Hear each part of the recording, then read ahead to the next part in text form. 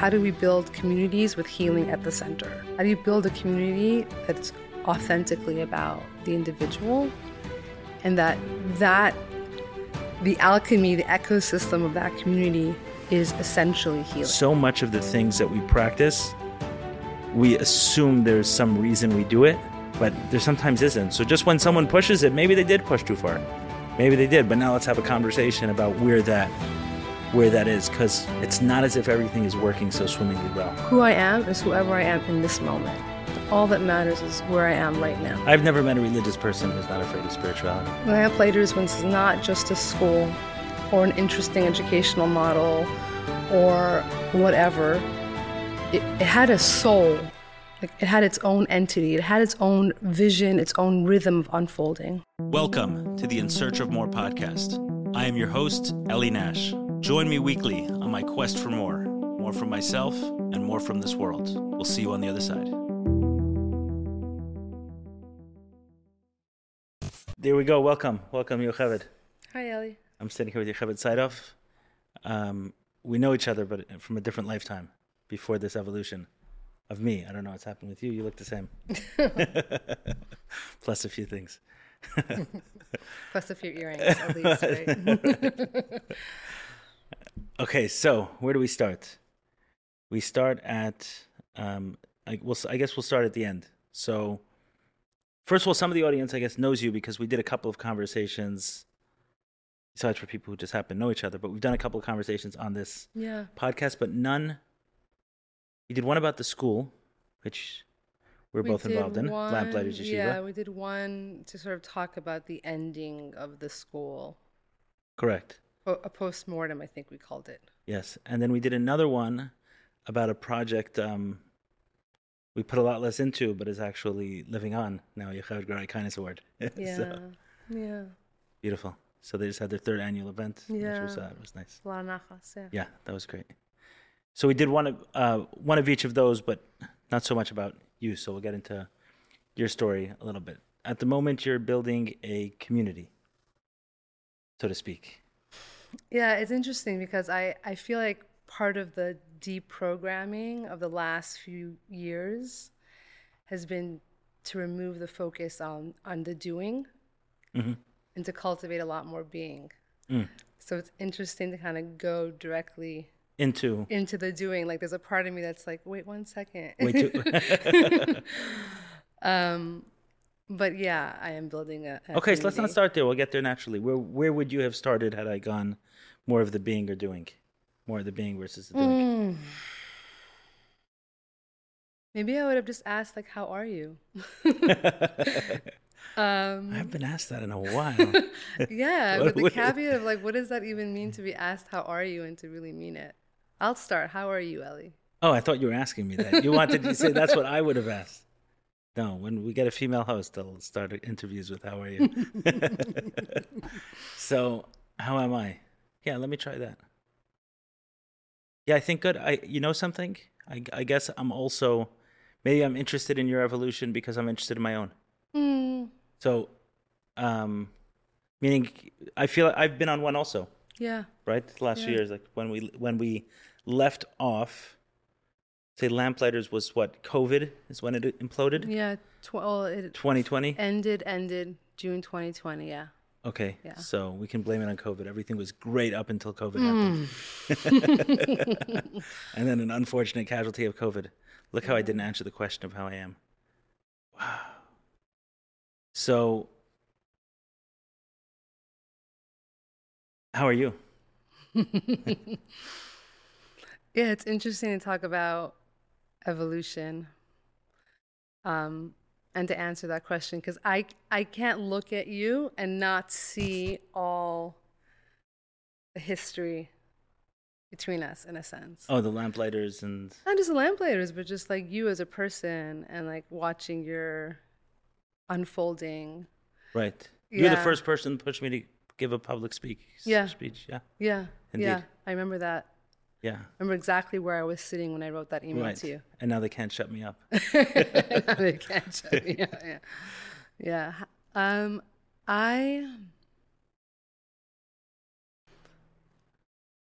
am good in the sense that life is becoming more and more and more conscious for me, which means there's more and more and more stuff that's coming up always. There's never a shortage of stuff. There's never a shortage of stuff. And so it's a space of almost perpetual movement around being with what's happening inside. And so it feels like there was so much more absencing and numbing way back. And now there's like very little place to run and hide. So, is what you're saying that, let's say, in the previous version of you, Lamplighters, right, that era of, and what you created was amazing, right? A school that, despite the fact that it no longer exists today, did educate many people, but it also, I think, successfully changed the conversation, at least in the Chabad community, around what is possible with education. Yeah. Despite the fact it's something amazing, you're saying that you are coming from an energy of doing, which is also an energy of escaping. If I'm, You know, when I started Lamplighters, there was the connection was deeply to this vision and this dream that I was almost obsessed about, but not so much connection to myself. Like my own story, my own healing, my own traumas, my own why. Like what was the fixation almost to the point where very little boundaries, very little capacity to say no, almost complete burnout. And when Lamplighters closed, and it was a tremendously challenging point in my life, my identity shifted, my career. And at the same time, you know, I think I've shared this with you, but the day that we were liquidating the assets for Lamplighters, which I was so nervous about, all the stuff that we had accumulated over years, that we had fundraised to buy, right, all the manipulatives and the books and the materials. For me, liquidating the assets meant a real kind of goodbye, like it was final. And I was sitting in the emergency room with my daughter, you know, in the psychiatric unit. And so there was a tsunami of grief in my life, not just about this baby. I mean, it's a baby that had to close, but also just what is real in my life? Like who am I? Like the echo of the question, who am I? And being in that space of really having to sit with myself in that, like, who am I? If you take away all the stuff and the big accomplishment, and Lamplighters is such a gorgeous accomplishment that I'm so deeply proud of. If you take that all away, like what is here? Who am I? And so a big part of the last few years has been sitting with that and coming slowly over and over again, learning over and over again that who I am is whoever I am in this moment. All that matters is where I am right now. And that for me is much more about connecting to like my being state. Not about so much about my doing state. Like, what do I do now? I do lots of really interesting, beautiful things. But I'm more concerned about like who I am. is one way of measuring that for someone who hasn't gone through that experience of when Lamplighters was going through that process of liquidating, they weren't liquidating just themselves. It was a part of you that was being lost. Whereas now those things that you're doing, yes, you're doing them, but if they weren't there, you would still exist. Yeah. I'll offer like an example. Mm-hmm. So when Lamplighters closed, it was not just, you know, incredibly sad and there was a lot of grief. And I also felt like I went through like a public sort of dethroning in a certain Right. way, yeah. But I had a lot of shame and I felt like I screwed up somehow or I could have done it differently. And it was really, really hard for me. I think it was the first time I sat with ayahuasca. And the spirit of Lamplighters came to me. Now, I felt very, very strongly since day one that Lamplighters was not just a school or an interesting educational model or whatever. It had a soul. Like, it had its own entity. It had its own vision, its own rhythm of unfolding. And I felt, as one of the founders, that I could feel the soul of the school. And so in the medicine space, the soul, the spirit, the substance of Lamplighters came to me. And I said to it, I said, if you're here to like bring me more shame and like remind me of all the ways in which I wasn't enough, like, you're not invited anymore. And in that moment, I think I sort of cut myself off from the life force of Lamplighters. And recently, very recently, I'm talking about in the last few weeks, coming back into this space of, because I also repressed. In Search of More podcast has a sponsor. Officially, okclarity.com is the place for anyone in the Jewish community, whether you're from, not from, religious, not religious, all that's cool, to find a therapist, psychiatrist, coach, nutritionist, anyone in the wellness space. So this ad is both for those people looking for any of the above. Find the right one. You can go on their website, scroll through their choices. If you don't find someone, they have a concierge service. Reach out to them, describe the issue, and they will help you. I've recommended many people their platform and have only heard good things. If you're a wellness professional, I also recommend joining the directory. They will get you business if you're good at what you do. OK Clarity also has an amazing WhatsApp status. Check them out there. We'll post a link, their website, WhatsApp, in our emails, and wherever you're watching this, in the show notes. Check them out and let them know the In Search of More podcast sent you. Like myself as a founder, as an entrepreneur, as a renegade, as a rabble-rouser, as I'm like, I'm not touching that part of me right now. Like, that part of me is burnt and tired and sad. Well, that part of me is me. And so the past few weeks, in really thinking about this community that we're building, I've been feeling like, can I really step back into that? And coming to this place of understanding that there's a part of me that doesn't want to betray Lamplighters, that's afraid of betraying the spirit of Lamplighters, and that I need to welcome that part back. Like, I exiled it, and I need to welcome it back. What do you mean by betraying the spirit of Lamplighters? How can I start something new when I invested so much into something so beautiful and it didn't work out? It's like, it almost feels like, let me pause for a second.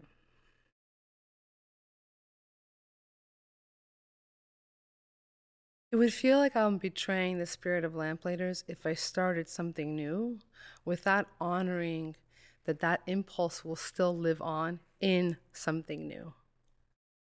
Like, when I said, right, like when I said to Lamplighters, like, you're not welcome here, it was like I exiled that part of me that holds the innovative spark. Right.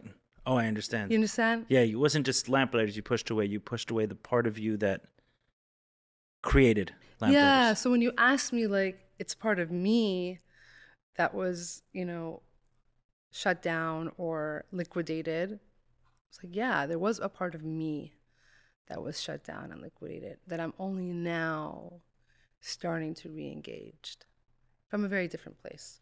Right. Do you feel like it carries the same risk? Because I don't look at Lamplighters as a failure. I mean, despite the fact that I put a lot of time and money into it, when I look back at the original reason I invested in Lamplighters, yeah, I felt like success, mission fulfilled. Yeah, I don't think it was a failure either. I just wish it was still around. Right. It is just in many different... I wish, look, I wish that there was still a school in Crown Heights that offered that education. I wish it was still around. Yeah. Right. No, I understand that. Yeah. Right. Don't miss my job. Yeah, I don't miss some of it either, to be honest. So Yeah. That's hard at the end. yeah, it was. It was. But I learned something about myself there as well. What? Um, A is about failure and success, right? It's not as clear cut as um, one may look at it. Like when I went into it, it was saying, "Hey, here's a school." I knew it was risky. Like I knew that going in, that it was something that was attempting to do the impossible, to create a school like this in a community like that. And that's why it was interesting. And I actually used it for years as an example of, I would say I'm conservative in business, but I'm aggressive in charity.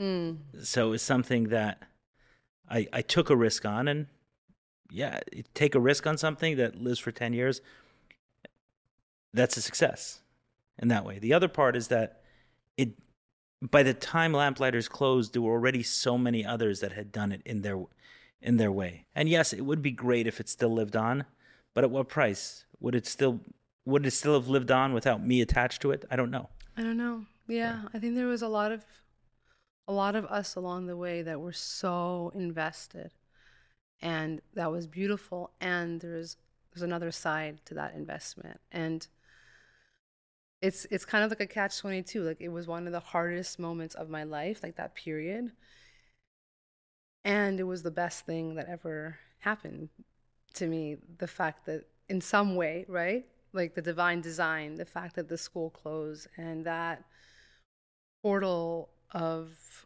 having to reassess and come to terms with my self-worth being something outside of what I do in this world, and just my healing journey since then.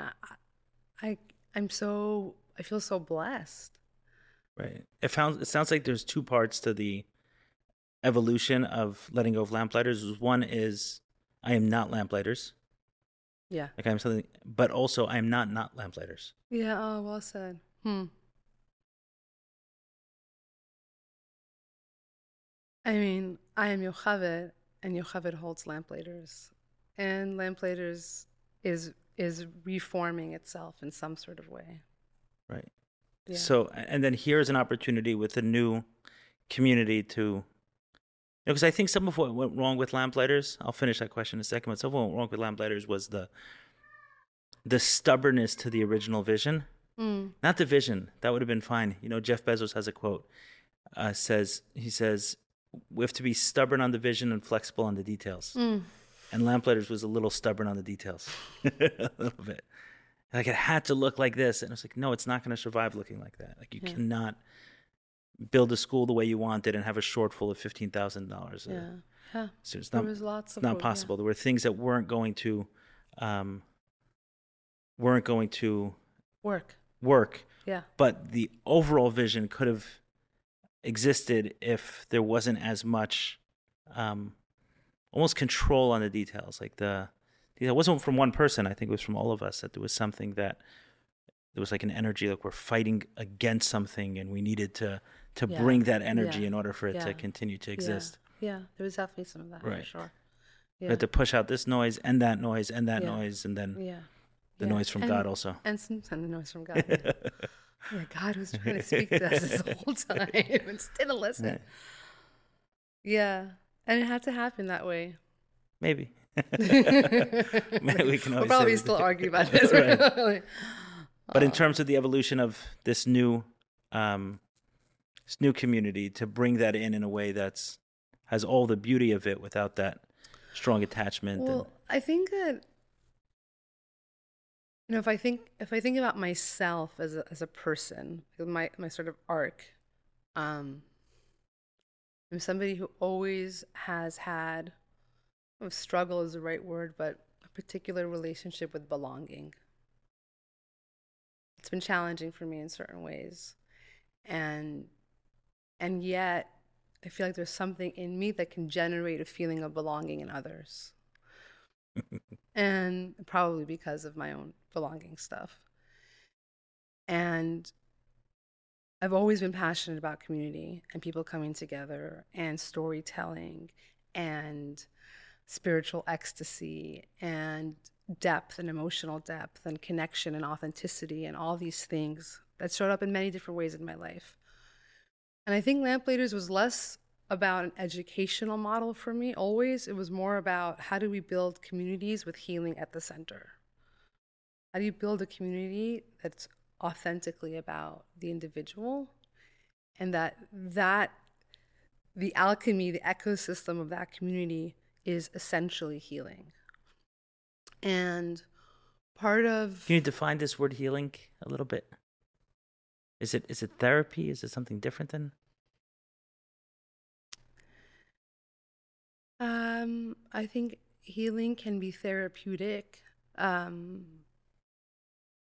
think healing is about shedding the layers and being connected to self and really being with what is and having spaciousness and presence. So a community where the individual doesn't get lost. That's a way to say it. It's a way to say it. I feel like that's the struggle. Meaning, if you take like the, let's take the American value system, Mm-hmm. definitely prides the individual. I don't know what's going on now, right? There's been some debate over the American value system. So I'm not talking about 2023 American value system, but if you said American values in 1995 or something, Okay. right? I won't even pick a time when it was a Republican president, right? 1995, we would understand that independence and the value of the individual, and that's a core American value. If you take something like, I don't know, Islam, they don't pretend to value the individual. It's not. They won't. I don't think any Islamic person would be offended if I say that it's community and submission to the community, and that is the highest ordeal. I think Judaism, in theory, tries to combine both. A religion that prides itself on, community and society, but at the same point in time, a single life is a whole world.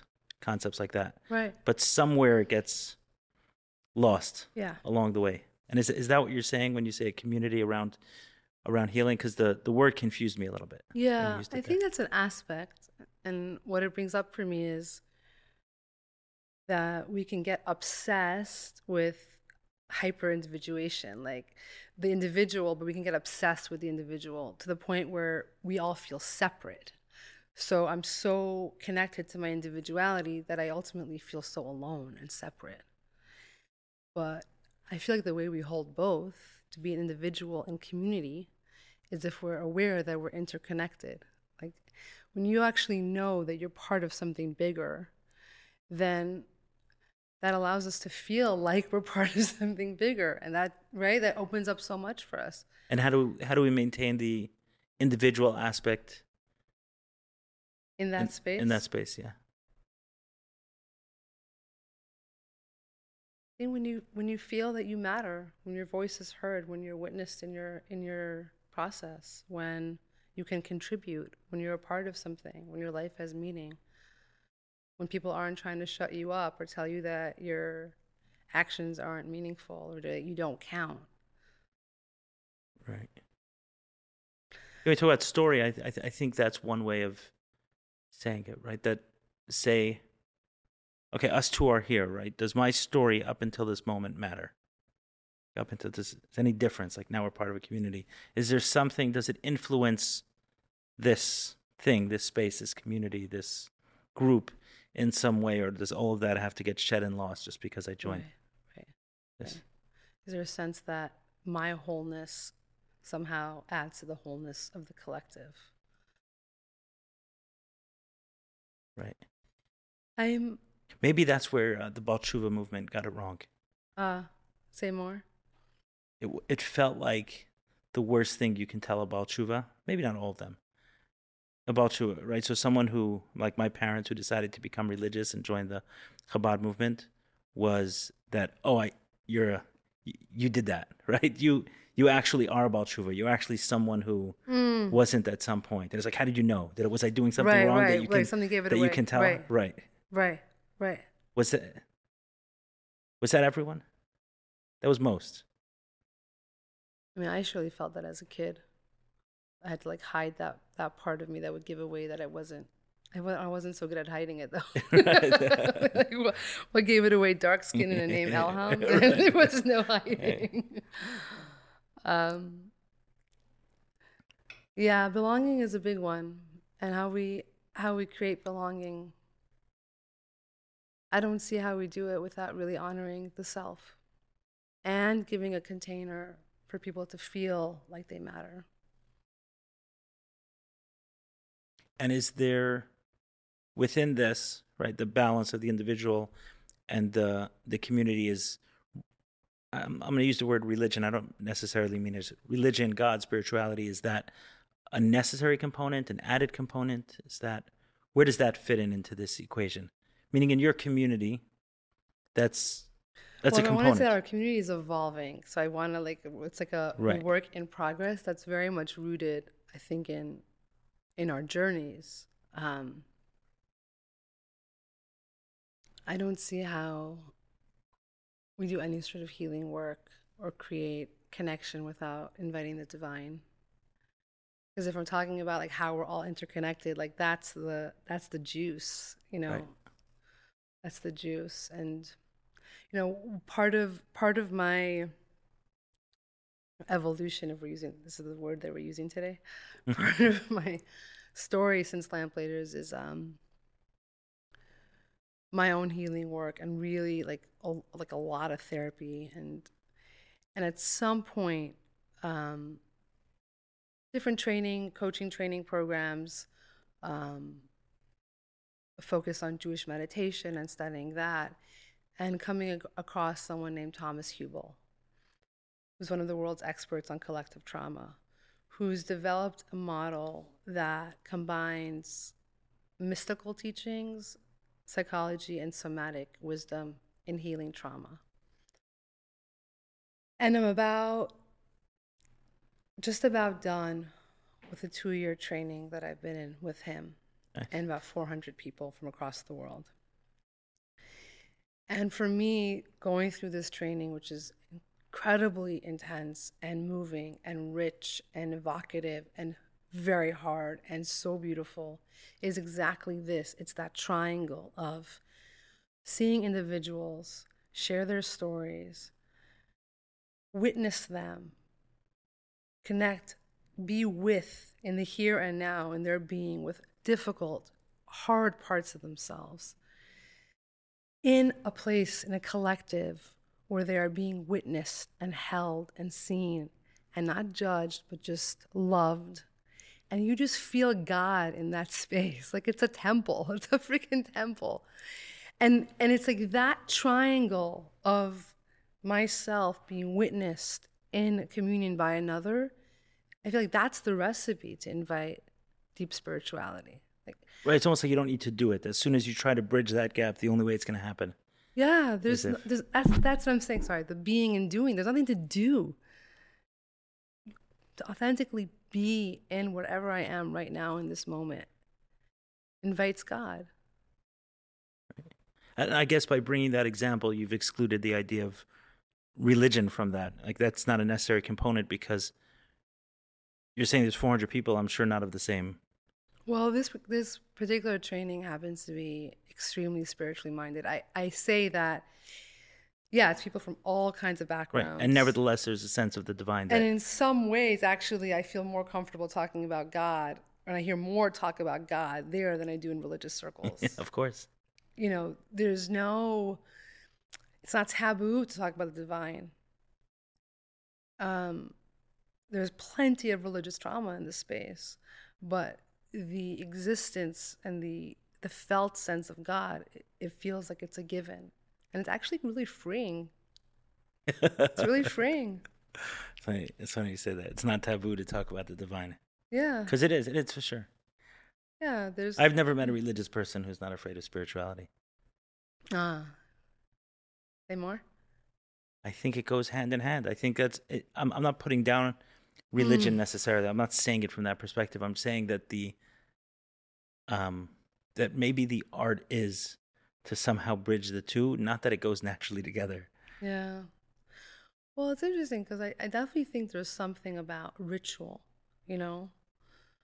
Um, I have a dear friend that I've met in this training, and she's always saying how she was raised without ritual, and how she feels her life is missing so many anchor points because of that. And so ritual and practice does act, I think, as some sort of hook. How For do we, sure. you're right, integration of it. So there is a place, in religion, spiritual practice, ritual for sure. Um, but you can have religion that's completely devoid of God. Right. I think even more so. Not that you could have that. That is the risk. Right. Meaning, And I think it's a risk that they were willing to take. right, Yeah. right. And that's what I think we're not being honest enough about. Is that I'm wrestling with this with my own children. Is what sort of school to put them into, and You don't want to start one? what You don't want to start one? I, there's a lot of trauma there. But actually, I'm not joking. Every time I think about it, and there have been some conversations recently, because there is, I don't want to say an opportunity to start one, but an opportunity to get very involved with influencing one Yeah. in a direction that could possibly be helpful towards my family and to others. There is definitely some trauma associated with it, which it shouldn't be, because A, it was a success, and B, it was like, if anything, I'm better equipped. I learned something from it, but maybe I need to drink a little more ayahuasca. So, but that being said, what I'm looking at with my children is, okay, I can kind of do one of two things, and they both have risks. It's not a pro or con. There's not one is good and one is bad. This is where I see it. You tell me if I'm wrong. Is one is, I could introduce them to, let's say, a very Jewish school with all of the ritual and all of the practice, but then run the risk of them having all of those details, Right. and then having to somehow infuse God into this down the road when they Right. already know it. Right. And the other is to make it much easier for them to infuse God into these practices later on, because it'll be introduced kind of together in a way that they can accept it together, but then not know the rituals. Like, I quite like the fact that as I don't know, growing spiritually, I have a lot of this Jewish language Yeah. and this Jewish heritage to tap into, and I find it very helpful. But that doesn't mean it was always helpful. There were times where it was quite the opposite. And maybe the way I would kind of put a bow on this point is, in recovery, when I was sponsoring someone. So recovery, the central principle of the 12 steps of recovery is that this is a program for people who have not found healing, and the only way they're going to is through a spiritual program. So if you could find healing through a therapist, then God bless you. But kind of the last door on the block is this one, after you've tried all the others. Right. But this one requires a spiritual program. And if you told me here was a guy who was struggling with addiction, and I was going to sponsor, I was going to, work on help bringing him into the spiritual program. If you told me he grew up religious, didn't matter which, if he grew up with religious ritual, I would take a deep breath. I was like, wow, this is going to be a hell of a lot There's tougher. some deprogramming that's going to Right, there's going to be a lot of work. Man, I wish I had the answer to that question, because I'm struggling with my own kids about this. Like, what is the recipe that kids need so that as adults they're conscious, God-loving, have Judaism in their life, have a healthy relationship with ritual, feel proud of their Judaism? Like, what? And I don't know. There was, I don't know. we used to talk about this, but it was just said as a story. Maybe there's much more, it obviously there's much more meaning, but there was a whole argument of whether to put the oral Torah into writing, right? There was the part of the Torah that was written and the rest was oral. And at some point in time, rabbis said, okay, we got it. We must, because otherwise it's going to get lost. But what do you mean we must? Why wasn't it done before if it was such a good thing to do? It's because they understood that there's a risk. I'm not sure what that is, what that risk was. Well, I think it points to Maybe the it's power this. of transmission. Like, I think at some point, the cost benefit was like, there's something so powerful in transmission and learning from your elders and being part of the conversation. And then probably when there was the fear arose. I don't know if they got afraid in those days. Maybe they didn't get afraid. But let's say even spiritual people get afraid that they might lose something by continuing this generational transmittive activity. Then they probably came to write it. But I think the fact that for so many generations it wasn't really like what you were saying, like there was space for us to actually like tell our stories and talk about it and share and learn something from your elders. Right. I think it was possible that they were worried. They were obviously saying we're going to lose something if we write it.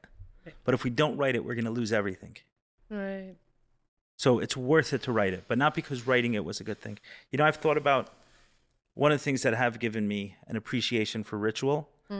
Like my Shabbos is much different now, the Friday night, and the way I conduct it because of what I've seen in ayahuasca ceremonies, actually. Really? Like the ritual and the sacredness around that. And sacred is not a religious word, right? Doesn't mean it was religious. Just there's a certain quality to it. Yeah. In the way you're prepared before and the way you eat, and then when they come in and the language that's used and small things, right? For example, I know one person I've worked with, is a shaman. He'll always make sure the glass he serves in is nice. It's not going to be a plastic cup or something like that. It'll be oftentimes there are times where it's been a Kiddush cup because that was something that he felt was okay, more like the most appropriate thing he has, but it would never be some standard glass. And I thought that's one aspect of it. Besides a mat that's placed and different things that are said and clothing that's worn, there's a certain rituals that are practiced in order to connote the reverence, the sacredness of whatever we're about to embark on. And I thought, oh, how cool! Like this is some of what we're doing with the Shabbos, but I think what happens sometimes is if I was trying to describe this ceremony to you and I said, oh, he uses a silver cup and he sits cross-legged and he makes sure to sit in the center of the room and he puts this here and he says that. And then if you can start obsessing over the details, was the cup big enough? Was it not?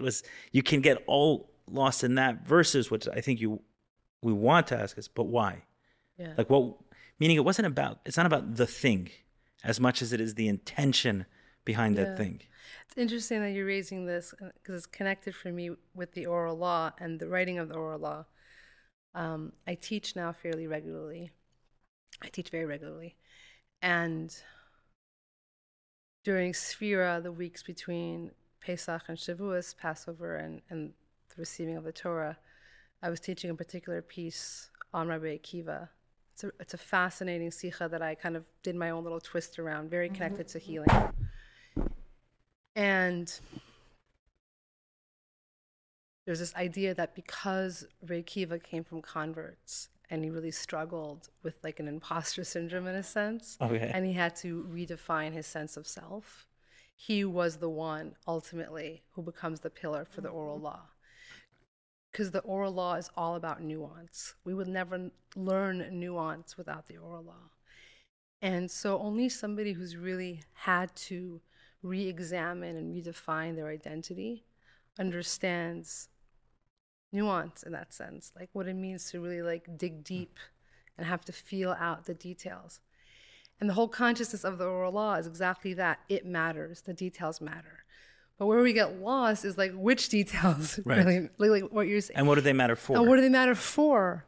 And then at what point do we say like we have this code that's so sacred and so important, and yet also like my sense of self matters too. You know, like when you police women to the point that you are objectifying them and you're staring at the length of their skirts. That's not very modest. That might be the nuance of the law, but that's not at all about what the law wants. Right. It strips out the spirit in the process. Right, and it strips out the sense of self and all of that. So it matters, but what is the it, and who gets to decide? And I think this is also connected to the healing. Is like, am I connected with myself? Like, do I know what matters for me? So if it wasn't transmitted the way it is, right, written, so how would it have been? What was What was the alternative? What was the right way to get this? What was happening back then? Well, up until then, it literally was transmitted generation. Right. And So I then wasn't there going to was, give you and a there was the shamans. They held the secrets, like they Right. knew. Right. Right. Meaning, if like I'm not going to write down Shabbos for you, that would be a little risky to just put it here. Here's the pamphlet of Shabbos. Go do this. Like they might totally screw it up. Come, experience it with me, Mm. and then you'll know. And then you'll feel. And then and then you'll understand why I chose to have Mm. 2 loaves of bread, or maybe for what I was looking for that evening, I went to the full 12 or 14 or whatever different customs used for different reasons. But the risk of just putting in writing is almost like, okay, this is how I do it. Good. Like let me check down that list. It makes me think of the word ineffable. Which is we can't put words to it. Yeah. And then we put words to it, we F it up. Yeah, ineffable. It's totally effable now that we put words to it. Yeah, and So. it's static and boring. It runs a risk of it. Yeah. It runs a risk of it. Yeah.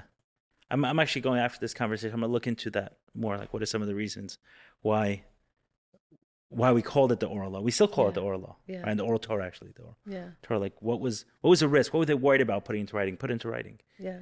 And are we living that risk? Yeah. And how do we continue to avoid that risk? And how do we honor the innovative spark in a world that is writing it down, Right. I mean, I think about the work that I'm drawn to.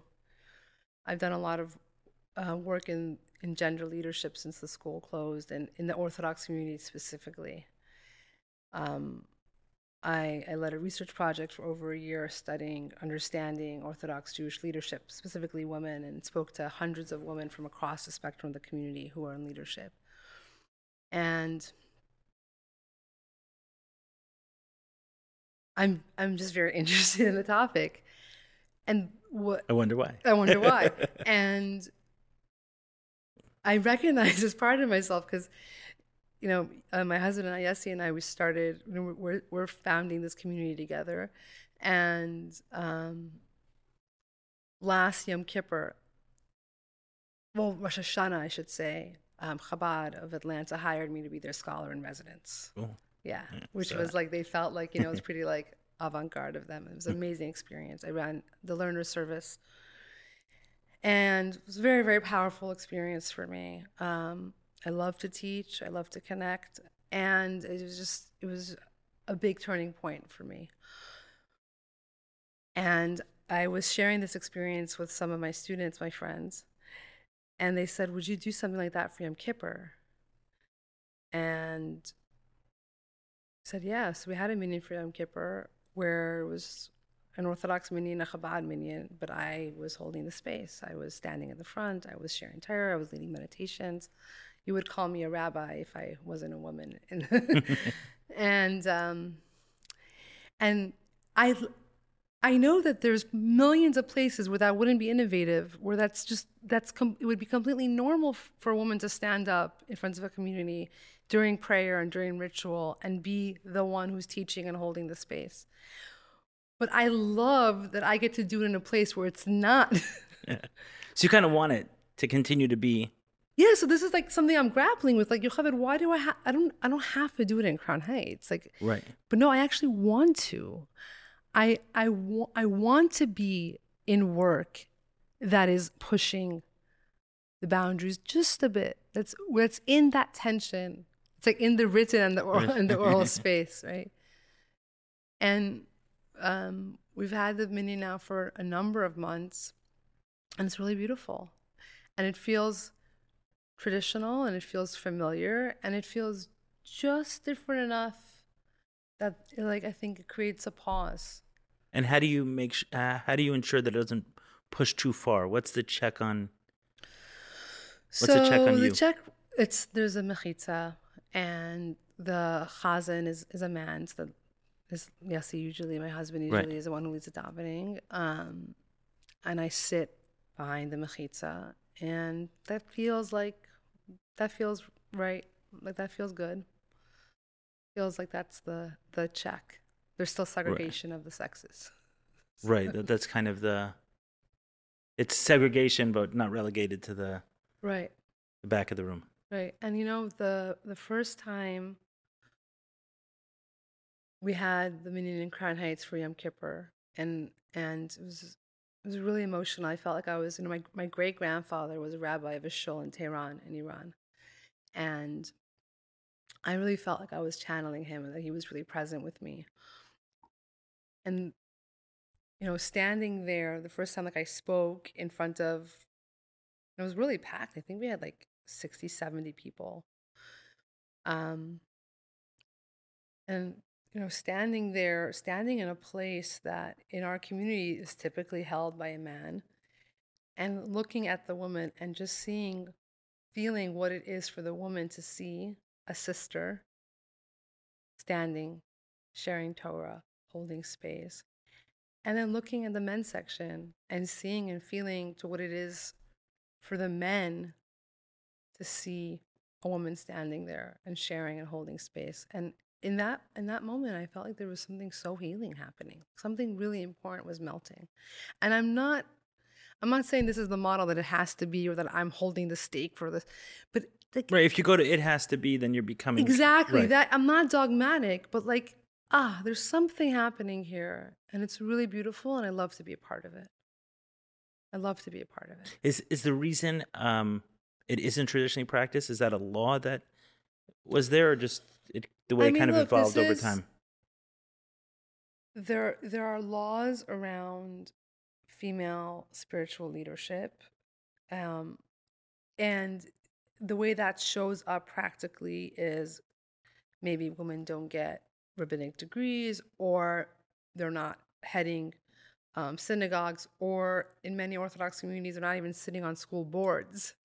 Right. So you have, shuls and schools who don't have women on their boards, and they will find a halachic Backing. backing for this. Right. Just like there's halachic backing for, in some Orthodox communities, they'll remove the women completely from like any images. Correct. Right. And others, rabbis find it okay. So it's not like there's a hard and fast rule, you're saying, Correct. across everything. Yeah. There's different, Yeah. there are different people who can come to the same conclusion with Jewish law as their backing. Yeah. And then is it about the law, or is it about something else? I don't know. I guess the problem is that once you start pushing it too far, then you end up with whatever anyone wants, right? Yeah. Yeah. So there is something. Maybe it's certainly about the spirit of the law. Like there was something that was intended. Therefore, there's in the Torah, there's a law about not taking what do you call it when you loan someone money and you take a Ribis? collateral? No, collateral. Oh. So someone loaned money to someone, and they say, okay, I'm going to take, I don't know, whatever. I'll take your pot as collateral. Make sure your watch is collateral. So if someone loans money to a widow, not to take it as collateral. Not take any collateral. Just loan. Just do a straight loan. But the question comes up: what if the widow is wealthy? Okay. Right. So is the law, or is the spirit of the law that has to be followed? Right. And then maybe the fact that it uses a widow, then it's saying anyone who's impoverished would be in the same situation, right? So it becomes, even though there's the words say a certain thing, we can get into this debate over, did you mean the spirit? Did you mean the words? Right. Did you mean the spirit, but we still follow the words? Is it the silver cup? Is it not? Right. You can Yeah. get into this, and that's Right. what makes some of it fun. If we debate over this, we maybe get into less trouble in other areas of our life. We're avoiding other conversations. Or avoiding other problems sometimes also. Yeah, exactly. Right. Right, but certainly avoiding other conversations, that's for sure. Yeah. But I think what it certainly does, which I like, which is some of what I liked about Lamplighters, is so much of the things that we practice, we assume there's some reason we do it, but there sometimes isn't. So just when someone pushes it, maybe they did push too far. Maybe they did, but now let's have a conversation about where that is. Because It's not as if everything is working so swimmingly well. Yeah, and one conversation is women's leadership. Maybe. Yeah. Yeah. I mean, for a lot of women, it definitely is. Right. I mean, you Yeah. mentioned at some point in this conversation that you were in a psychiatric ward, right? At some point. I mean, I don't know if you mentioned the specifics. I don't want to share For my stuff child, where, yeah. right? So those kind of experiences could put a lot of things into question very very quickly. Yeah. Yeah, I wouldn't wish it on anyone. Right. I remember you were really helpful to me at that Thank you. time. I appreciate that deeply. Thank you. Yeah. I remember when we were going through that, I was talking to somebody whose child had attempted, older than my child, and I reached out for support. And she said, if your child has like cancer, or there's some sort of physical ailment, everyone rallies together, understandably, of course, and is praying for your child and is making you dinner and all of these things. But when there's an invisible illness, when a child is suffering from mental illness, most families don't know. Most families don't share. And I remember, like, at that time, when people would come up to me like, how are you? How are you? How is it since Lamplighter is closed? I started to hate that question. And what I felt like I couldn't really say was like, Lamplighter, screw Lamplighter. It was like, I'm in this whole other place with my child, you know, that is so much harder um, than an organization And why did you feel closing. like you couldn't say that? Well, first, I think there's an interesting thing around like what's mine to share. And I still feel that. Um, there's parts of it that are my story as a mother, but there's parts of it that are not mine to share. Right. I wrestle with that a lot. Yeah. Yeah. So, I still have, I mean, you can probably hear it in my voice. Like, I'm still like unsure. Um, and I believe at the right time, this child of mine who's incredible will find an opportunity to share. So there's a bit of that, like what's mine to share. And I did have a strong sense of support, thank God. But it's like, it's hard to talk about. Right. It's hard to talk about. It's hard to talk about. I don't know if it's stigma per se, but it's just really, really hard to talk about. Is it hard to talk about because you feel not because it's emotional? So you seem okay talking about emotional things. Is it hard to talk about because you're concerned about being misunderstood? No, it's emotional. Just because it is It's emotional, emotional. right? Yeah, it's Okay, emotional. sorry for that. Yeah. And it's I don't I don't know, I'm going to make a blanket statement. I don't know if a parent of a child who's had mental health struggles doesn't at some point go through a process of like, how am I to blame here? Like, what could I have done differently? Like, what? And to know that your child is suffering, and to have any part of you that feels like, I could have fixed this, I could have prevented this, I could have, is just, it's so hard. It's so hard to know that I couldn't protect my child from that kind of pain. Right. And it's really hard to live as much as I can. I'm spiritual and believe in divine providence and all that stuff. It's very hard not to feel that maybe it could have been different. Um, and to hold that still with the feeling of like, you are perfect exactly the way you are. Like, you're not a mistake. Like, my child, you're perfect. And like, man, I wish that I wish I could have prevented that for you. Like, I really wish I could have. And if I in some way contributed to it, I'm like, I'm so sorry.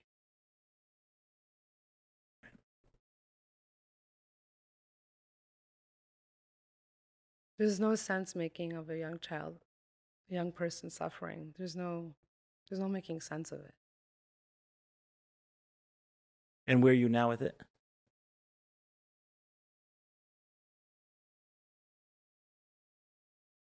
Um,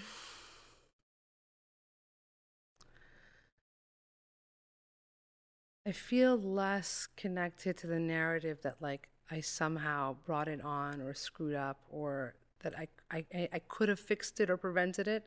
I'm less connected to that. I definitely have moments where I feel like it could have been different. Um, and like that certain and here is again where I feel that tension between what's mine to share, but I still definitely visit the sense of like a grief around my child having suffered. And it's beautiful to witness the resilience.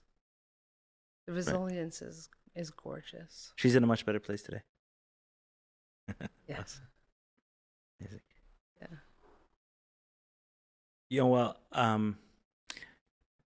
we spoke earlier about Rabbi Akiva and nuance, and there's certain things that are like ideas that are so nuanced. Like we go a little bit too far off into one direction, we're off. We go a little bit too far off in the other way, and we're far off. But when you say, you said it's so hard not to struggle with the idea that I could have done something about it in the past. Do you connect the fact that she's doing better to the fact that you're doing better as well, without going too far with that idea?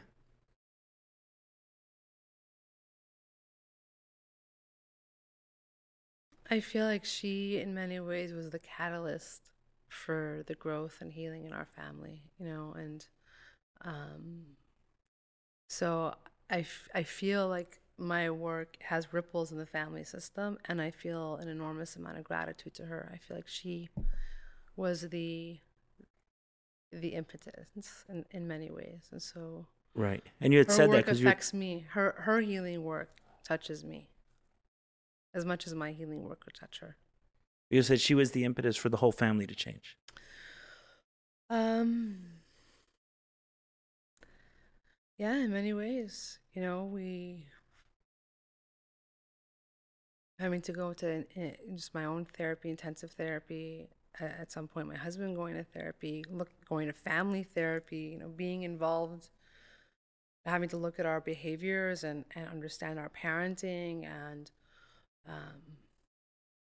having to come to terms with even just like how my work and my advocacy like was challenging for the family. And Could there be it something? was a wake up call. It was a really hard wake up call in many ways. Right, but it did. It did, and too often you see that it doesn't. There could be something else also. I'm reading a book. I think it's called "Didn't Start with You" or something like that. Oh yeah. Wait, is that with is that Oprah? No. No. Okay, doesn't matter. There's another one like similar. Or like similar. What happened to you? Is that? That's what happened to you. Okay, This didn't start with you, and it talks about. It shares a story of an individual who started, like, I think he was 19 years old and he was unable to sleep. And just suddenly it came on. He was an athlete till then, healthy, and I think in some sort of, collegiate sports. And suddenly he wasn't able to sleep at 19. And he did everything to try to figure it out. Eventually came across the doctor who wrote this book. And instead of diagnosing, listened to his story, and eventually it came out that his uncle or grandfather was murdered at 19 in a very specific way. Not murdered. Something happened where he got trapped in the cold and died in the cold at 19. And it was an uncle, right? Not a grandfather. It was an uncle who it happened to. And he was kind of still living with that trauma, like it still existed with him. And once the doctor understood that his trauma had kind of gone into him, then it's not the uncle's fault. He's not here anymore. But the healing, the uncle's no longer here, obviously, in that case, but there are other cases where the person is connected. And the way he explains it is a much more compassionate way. It sounds so awful to say that, you know, trauma travels through generations. Like, what would be the usefulness of trauma traveling through generations? And there actually is a usefulness. If there's a society where, I don't know, around snakes, and snakes are dangerous and someone got hurt by it, then why make this person go through the same thing? Let's just program the DNA that the next person gets this idea. But sometimes something that happens is not a common occurrence, and it's not a possible occurrence in this generation. And now you have someone living with a programming that's useless, but it's not useless in all scenarios. So some of it have been not like your parenting could have been different or your advocacy work could have been different. Just there was something unhealed inside of you that, without even knowing, it's not a choice, without even knowing, kind of gets passed on. And then once one family member breaks that, everyone does. The healing work and this training that I'm in is looking at the ancestral piece. And man, we all carry so much. I remember one of the first things, we have a lot of retreats, like online retreats and in-person retreats. And it's mostly process work and watching other people in process. And I remember one of the first teachings, one of the first retreats, somebody asked the question about, why am I still, like, you know, we can be in therapy and figure, why am I still doing that thing, or I can't. And he offered something that when he shared it, it's so simple, but I remember I was just crying as I felt so much compassion in it. The still, like why we're still, is because for so long that was intelligent of us. Like that, right. It was not a function of our brokenness, it was a function of our intelligence, you know. I have a part of me that kind of is numb. And I've gotten to know my numbness very, very intimately, more and more. And part of the intimacy is understanding the intelligence of my numbness. That for a huge part of my childhood, the only way I could survive all of my intensity and the intensity around me was to go numb. And when I touch the intelligence of it, wow, like I'm actually like, there's brilliance here. Right. Thank you. Brilliant. Yeah. Thank you. Exactly. Thank you. And so it's the same thing with the generational trauma. You know, things get passed down because that's how our ancestors coped, and there's resilience in that coping. And then the question is just like, what do I invite and I keep in and I say thank you and I still integrate, and what am I ready to let go of? Right. What do I say thank you and goodbye, and what do I say thank you? Yeah, and even just being able to let go, I can only let go really until I've like seen and felt the intelligence of it. Yeah, that lens. Yeah.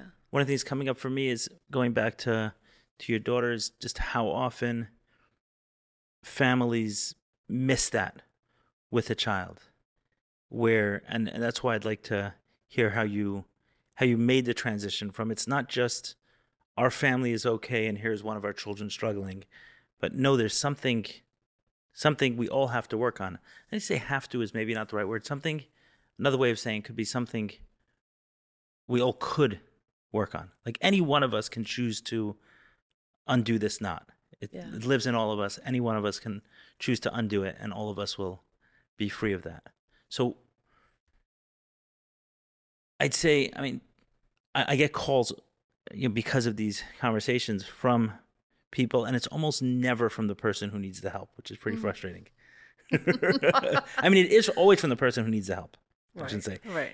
It's almost the person is almost exactly. It's almost never. It's always from the person who needs the help. Right. Keep that in, but you don't have to edit that out. It's almost it's always from the person who needs the help, but they're almost always calling about someone else they think needs the help, and the work need is like, no, of course, this is you, and I have many examples of this, but I had a conversation not too long ago with parents who were frustrated about a child in drug and alcohol rehab for years, over and over and over again. And the way they've completely othered him. And none of our other kids have this problem. It's just him. Okay, maybe he's like the most sensitive of all, and he's picking up on something that you all can benefit from. Yeah. And so how did you make that shift? Because it is hard, because it sounds so much, and I know the resistance to it, it sounds so much like blame. And it's not blame. It sounds like blame. You know what they say, vulnerability, we hate it in ourselves, but we love seeing it in others. That's a good one. So it's kind of the same thing. It's like, it sounds like blame only to the person who's saying it about themselves, but to anyone else, it sounds so empowering, I think. It's like, wow, I can do something about this problem. I don't have to wait till my kid who's been in rehab for 10 years and can't figure out how to stop drinking and drugging. I don't have to wait for them to figure it out in order for this problem to be figured out. Yeah. Like, I can do something that everyone can do something about. So what was that? How did you shift into, I need to go into my own healing? Like, how did your daughter crack you? Yeah. Oh, there's so many places I can go with this. Because first I want to say it's still a work in progress. Like, I don't like to present like, I think on a practical level, the fact that I was going through this, that lamplighters happen at the same time. Right. It was like just this portal of having to re-examine my life. And it didn't make sense to look at what my child was going through as an isolated thing. It felt like there's something bigger happening here. And I remember from the school, it's like we had this idea of like the canary in the coal mine, that sometimes it's the kid that is struggling that's actually pointing to something in the ecosystem. And I think that's a knowing that's been in me. Like, it's going back to what we talked about, the interconnectedness. I feel like there's some part of me that deeply feels that and knows that. And it doesn't feel true to me. Even though I can look at myself and wonder what I could have done maybe, it doesn't feel true to me to not feel that we're all connected in the family and that there's something that we all share here.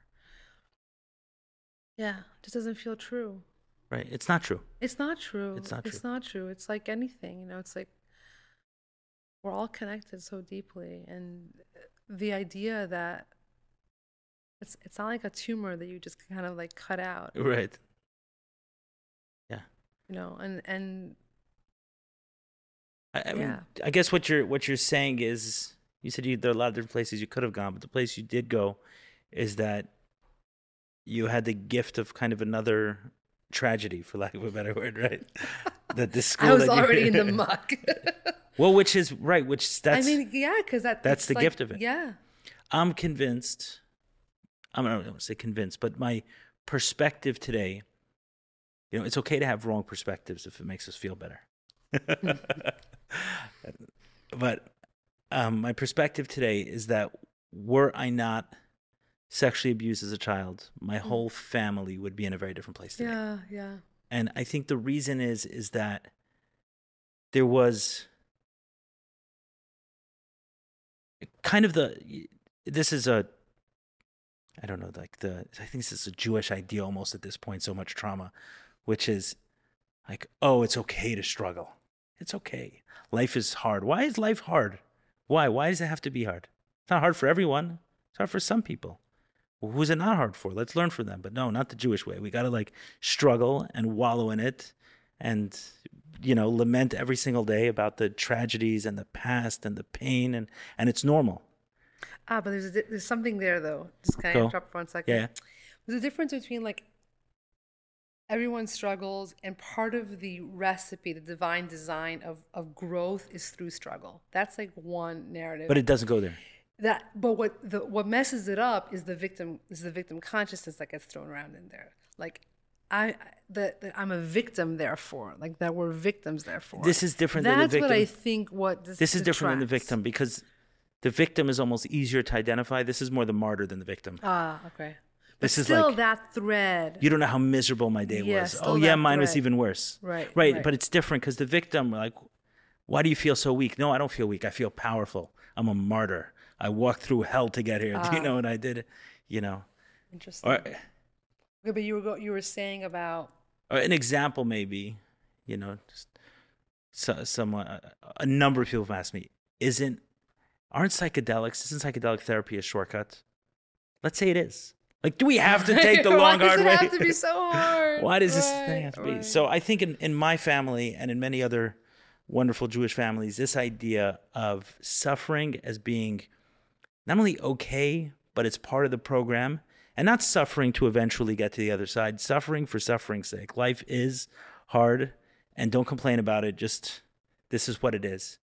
I think that existed, and it certainly existed in my family, and there wasn't, it wasn't going to be an average problem that someone was experiencing to say, okay, go check this out. It wasn't going to be, it needed to be something. oh, you're kind of depressed? Don't give me Right. kind of depressed. Right. Don't even give me you thought about hurting yourself. I need like the real deal. And there was something, and I'm not saying this is for everyone, but there was something in my family around sexual abuse that this felt like enough to everyone. Right. So it's like, oh, he can go to therapy. Like that's he went through something. And I felt like I could. Like, oh, this was enough. The permission was granted. Right. And then, Wow. 2 years later, I'm not talking about the sexual abuse because it was The tip. it was a of the- nothing yeah, of the yeah. problem that was really Correct. going on. Right. It was, if in the scheme of things, it was nothing. Right. I'm not minimizing the pain and the difficulty that came from it, but it was nothing in the scheme of like the actual stuff that was going on for me. And in some ways, it was the best thing. Sorry, you had to go through what you went through. Oh, but I don't order see. to- I don't see in it order as to do that. right. I don't To see be it as that that. catalyst in your family. Right. I don't see it as that. I see it as chose it. That you chose it on some level. Yeah, 100%. Ah, interesting. Yeah. Can I sit Same. with that for 1 second? Because that's a lot. That's a big statement. I feel that. I feel that deeply. Yeah. Like someone's going to, right? Yeah. What's better? What's better for us all to live in denial, in misery, and suffering forever, or for one to say, yeah, I'll take it. What's that for a period of time is a hell of a lot better than this forever. That's not the martyr, right? What? That's not the martyr. No, because I'm not sitting there. I'm not asking for anything Yeah, today No, you're from giving it. back. Now Yeah. it's Yeah. a story. Now I'm sitting with the curiosity of that pivot of what it takes to feel that I chose this for the sake of the betterment, the healing, the uplifting of my family. Like, Right. And when I say that feels like a huge pivot from all the messages and all the right, and we spoke about nuance before, and saying this at the wrong time is the most insensitive, callous thing to say. Right, of course. Right, like you invert it and you've screwed it all up. Yeah, and only you can say it. Exactly. I can't say that for you. Correct. I haven't spoken that much about my own sexual trauma. It's like not one of the things I've like spoken that much about, even though I've spoken about lots of other things. But one struggle that I've had around speaking about it is that victim and survivor, both of those hats don't speak to me. And so like I have not yet found the way in which I can speak to my own trauma in that way. Right. And that's something that we each have to, and that particular thread of my trauma, there's others, but that particular thread I haven't yet. The closest I've come to is living with, but it's not something somebody else can tell me. Like I can't tell you how to look at your trauma. Like you have to come to that. You have to like choose that. Right.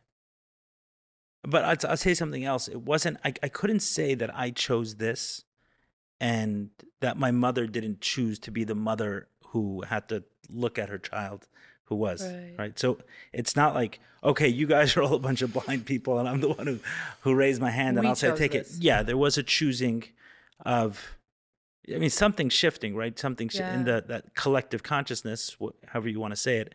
And it kind of takes it takes multiple people from multiple angles doing multiple things in order for the denial to be shattered.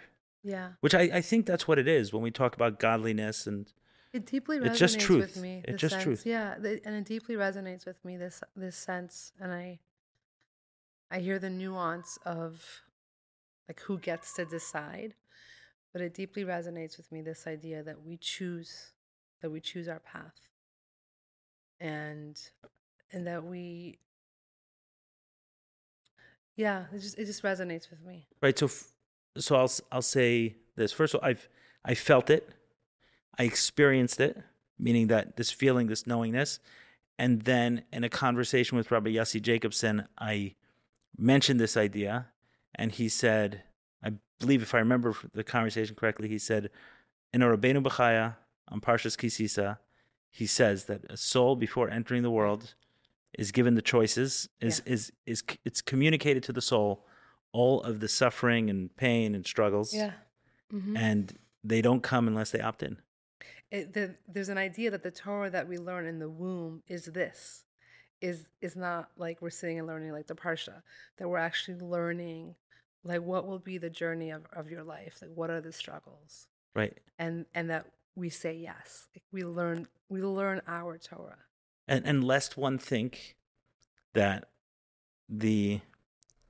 I may be going too far with this, but I can say this, I think, is that I am saying like, oh, I raised my hand for the toughest job. If I'm saying this, and I guess on some level, I'm saying that the guy who hurt me also raised his hand for the job. Yeah. And I think he took the toughest job. He did his job well. I remember when we were doing mic drops. So, it's a lot of people sharing their stories and everything else, and sharing overcoming trauma and pain and whatever else. And I went to one guy in my office, and I said, "Do you want to join? We're doing a mic drop. Do you want to join?" And he's like, "Oh, I can't." So I'm like, "Why not?" He's like, "It's easier for all you guys to share your story. You're sharing about the people who hurt you. What am I going to talk about? The people who I hurt?" Oh. So. Yeah, this training that I'm in, Thomas Hubel started in this work in doing work with Holocaust survivors and children or grandchildren of SS officers. That was like how he 20 years ago got started in this work. And there are people in my training, there's quite a few children of survivors. Whoa, so much trauma there. And there are Germans who are, their grandparents were SS officers. And there are, Black people whose grandparents were slave owners and slaves. And there's a lot of, white guilt in the room around, colonization, all these things. And the energy, of the perpetrator and the victim, and like that we each hold those identities somewhere inside of us. Like we've all hurt someone. Right.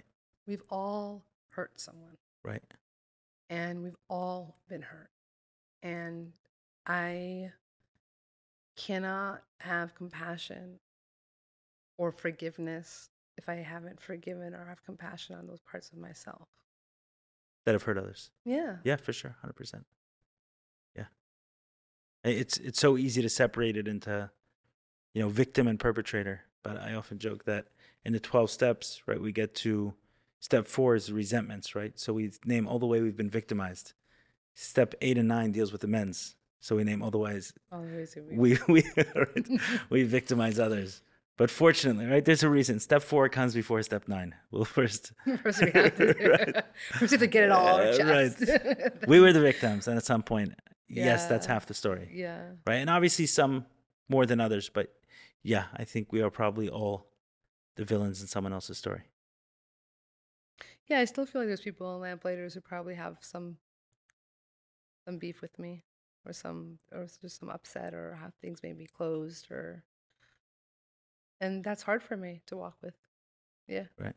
I think one time I may have met someone who was a little bit upset with me, but it's been a while. I think you're a relatively powerful person. You're not. No, that's funny. Anyway, not going into that. But yeah, it's certainly part of that. It's the harder part of it's the harder part of the work, for sure. Yeah. Definitely the harder part of the work, to look at the ways that our actions have hurt others. Mm-hmm. And taking accountability. What? And taking accountability. Yeah, and also forgiving, ourselves Yeah, for also forgiving. that. We've all done some not so cool things. Yeah. So how are you? Right. $1 million question. Are you sure you want to know? Yeah. All right. There's a whole story. I'll tell you after a cup of ayahuasca. Yeah, we should sit together sometime. Amen. We should, with a beautiful silver Kiddush cup. Yeah. And a shaman who will teach us orally how this tradition is passed down. Exactly. Take it out of the books. Let's do it in real life. Yeah. And a Shabbos maybe together. Yeah, come to Armenian. Maybe. We have like 60 acres upstate. We're building a whole retreat center. Okay, let's talk about this. We'll segue into. So it's really beautiful and interesting, and it's a whole other podcast in and of itself of my marriage and my partnership and all the ways in which it's deepened and is deepening. And how clear it is that Yessi and I, my husband and I, really are here as healing partners together in this journey. Awesome. And this innovative spark is not just mine, it's really shared between us. And, you know, we've been hosting for years, and we've had so many Shabbos guests, and our home feels a particular way, and we're very aligned in our spiritual practice, and he's also very deep in the work. And thank God we bought a place upstate, 60 acres, and at first it was like, okay, we have a home upstate, you know, we have a vacation home. And then it felt like maybe we can, you know, rent it out. It's big and we can make some money or whatever. But then we're like, nah, we want to build a community. We want to build a space that people can come into and feel spaciousness and feel deep presence and experience movement and medicine and spirituality and ritual and be in nature and sit in circle and share and be witnessed and witness others. And this is what we're doing. You know, we're sort of piggybacking on this beautiful chemistry that we have and the work that we're doing already in our home in Crown Heights, and my teaching and my healing work, and the vision is to have a space. And you know, I mentioned this to somebody who grew up in the Chabad community and who's left for a very long time ago.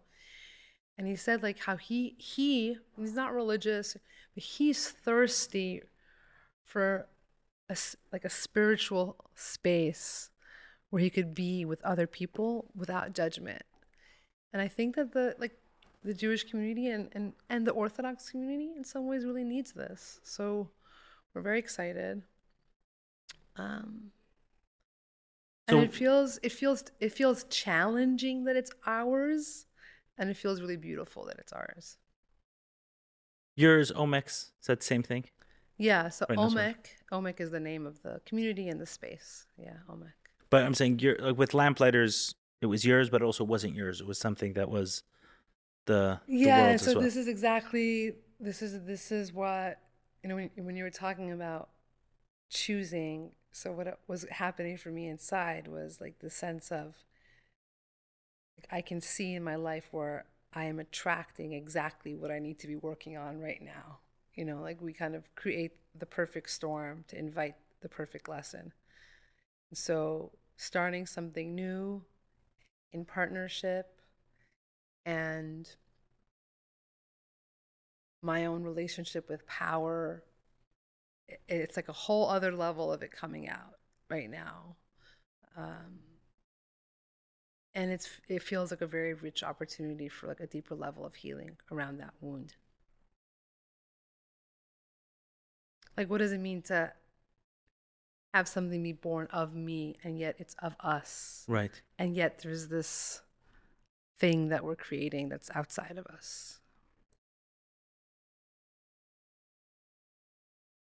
I guess we'll find out. We'll find out. I do want to say something on the choosing, because there's a part of it that can sound so helpless. Like my life is kind of set. I chose, and then I chose this struggle, and therefore the struggle I will go through is going to happen. And it almost sounds like it's going to happen anyway. And I know it sounds, there's a predetermined versus free choice. I know that's an age-old debate. I'm not looking to go that far into it, but just what I'm saying about myself, I don't carry that idea of I chose the struggle, and also carry this idea of I don't sit with choice today. And the way I understand it for myself is that what I chose is not, I didn't choose the struggle in exactly the format that it transpired necessarily. I agreed that I would become this lesson, this knowledge. You chose the learning. I chose the learning. Yeah, that's what I'm going to get this lesson. I chose this. Yeah, exactly. I chose. In Search of More podcast has a sponsor officially. OKClarity.com is the place for anyone in the Jewish community, whether you're from, not from, religious, not religious, all that's cool, to find a therapist, psychiatrist, coach, nutritionist, anyone in the wellness space. So this ad is both for those people looking for any of the above. Find the right one. You can go on their website, scroll through their choices. If you don't find someone, they have a concierge service. Reach out to them, describe the issue, and they will help you. I've recommended many people their platform and have only heard good things. If you're a wellness professional, I also recommend joining the directory. They will get you business if you're good at what you do. OK Clarity also has an amazing WhatsApp status. Check them out there. We'll post a link, their website, WhatsApp, in our emails, and wherever you're watching this, in the show notes. Check them out and let them know the In Search of More podcast sent you. This learning, like an example that I feel resonance around. I've been doing a lot of ancestral work, and my paternal grandmother was like a total mystery for me in many, many ways. And somebody who was betrothed at age 9, had her first child at age 12, actually wanted to abort my father. And her eldest son found like the potion or the vial that she was going to use and like broke it. And so she had no autonomy in that particular way. And autonomy is something that it riles me up, like my autonomy. And when I feel like my autonomy is threatened or something, like it's, and I don't necessarily understand why, but when I tune into her and like feel her, I understand why. And because I feel like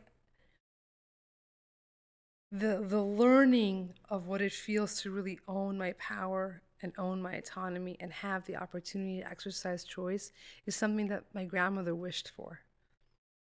And are you connecting autonomy to not having the ability to abort? Because she wanted to abort, and that choice was taken away from her. Okay. So you're connecting those two things. Yeah, but because I've wondered, I'm not a woman, but I still have a brain. And I was wondering if, I was wondering if that's like that. It feels to me every time I hear that, like I'm being programmed. I'm talking about her. Right, I know. I'm just wondering if there's another. I'm not. Oh, if there's an agenda there? No. Yeah, that's all. No, there's no agenda. I'm thinking about her experience and feeling into that and feeling like, my father would have been her 9th child, but her 13th pregnancy. And she likely was very, very tired and maybe felt like the compassionate thing for herself would be to abort. I'm not talking how lucky of it, but that choice was taken from her. Okay, no, because you easily could have, in the story, right, if one was just hearing the story not in 2023, they would probably think the fact that she was married at 9 showed less autonomy than the fact that's also part of it. Right, meaning you can still totally embrace the fact that you want to hold on to this Like, autonomy where do and you then want there to you go. start? Right, exactly. It's like, yeah. Right. I just felt okay. I shouldn't. Yeah. Whatever. I should let you tell your story anyway. But to finish the point, I just feel like that framing of the issue Yeah. as woman's choice is. I just around abortion. I just feel like I'm being programmed when I hear it because I don't feel like. I feel like someone can totally think women have choice and not be against this for reasons other than women's choice. I just reject the framing in much the same way that I reject the framing on the other side of pro-life, right? As I reject both framings. Like, let's not frame the question that there's no pro-life and anti-life, and there's no pro-choice and anti-choice. Maybe they exist, but that's not the framing of it. Both of trying to program me with their definition. Like, let's frame it along They're these all trying lines. to program us Exactly. all the time. And that's what I'm trying to do. Exactly. I'm trying to deprogram, tell you I'm deprogramming you, but write a new program. There you go. My point was back to the program. Back to the program. Yeah, 1 second. Following this thread of choosing the learning, and like that it happens through the generations, and that sometimes we're choosing the learning of our ancestors, and meaning choosing there's to power learn. in that. Is it choosing to learn the same lesson, or choosing to learn what she didn't learn?